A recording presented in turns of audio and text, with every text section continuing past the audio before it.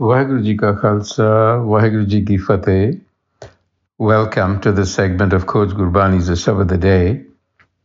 We recite the second stanza from Rag Asa, Chant Mahalla Chotha, Karpella, composition of Guru Ramdas.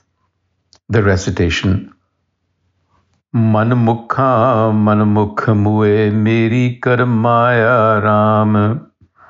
खिन आवे खिन जावे दुर्गंध बड़े चित लाया राम लाया दुर्गंध बड़े चित लागा ज्यों रंग कुसुम दिखाया खिन पूरब खिन पश्चिम छाए ज्यों चूक कुम्हार भवाया दुख खावे दुख संचय भोगे दुख की बिरद वधाई नानक बिखम सुहेला ते तरिय जाय आवे gur saranai. Now in this stanza, Guruji speaks of the Manmukh, the self-willed person. If you recall, in the first stanza, he had asserted, he had declared that I have found eternal life. Jivano main jivan paya. Har namo har naam deve, I have self-realized, self-actualized through Gur Sabad. But now he's describing the trance that all of us are in, the trance of Maya. Manmukha Manmukh Mue Meri Kar, the self-willed. They depart from this world saying, mine, meri, meri. That is their attachment to the world. Maya could be read as the world and or as wealth. Khin ave, khin jave, durgand made, chit laya ram. Khin ave, khin jave, wealth comes and goes in a moment. It's perishable. It's like being attached to a decomposed dead body that begins to smell. That is how wealth is. Chitalaya Ram, and we have attached ourselves to these indulgences. Laya durgand made chitalaga, ज्यों रंग कुसुम दिखाया.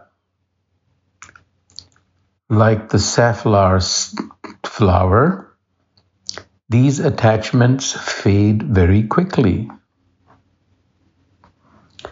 This perishable wealth, perishable relationships fade.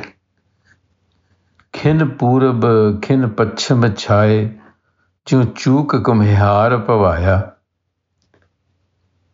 It is like chasing the shadow. You're basically chasing shadows.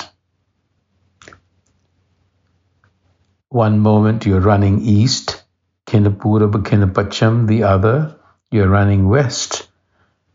Because as the shadow moves, you chase it, going around in circles, like the potter's wheel, Komihar Pavaya.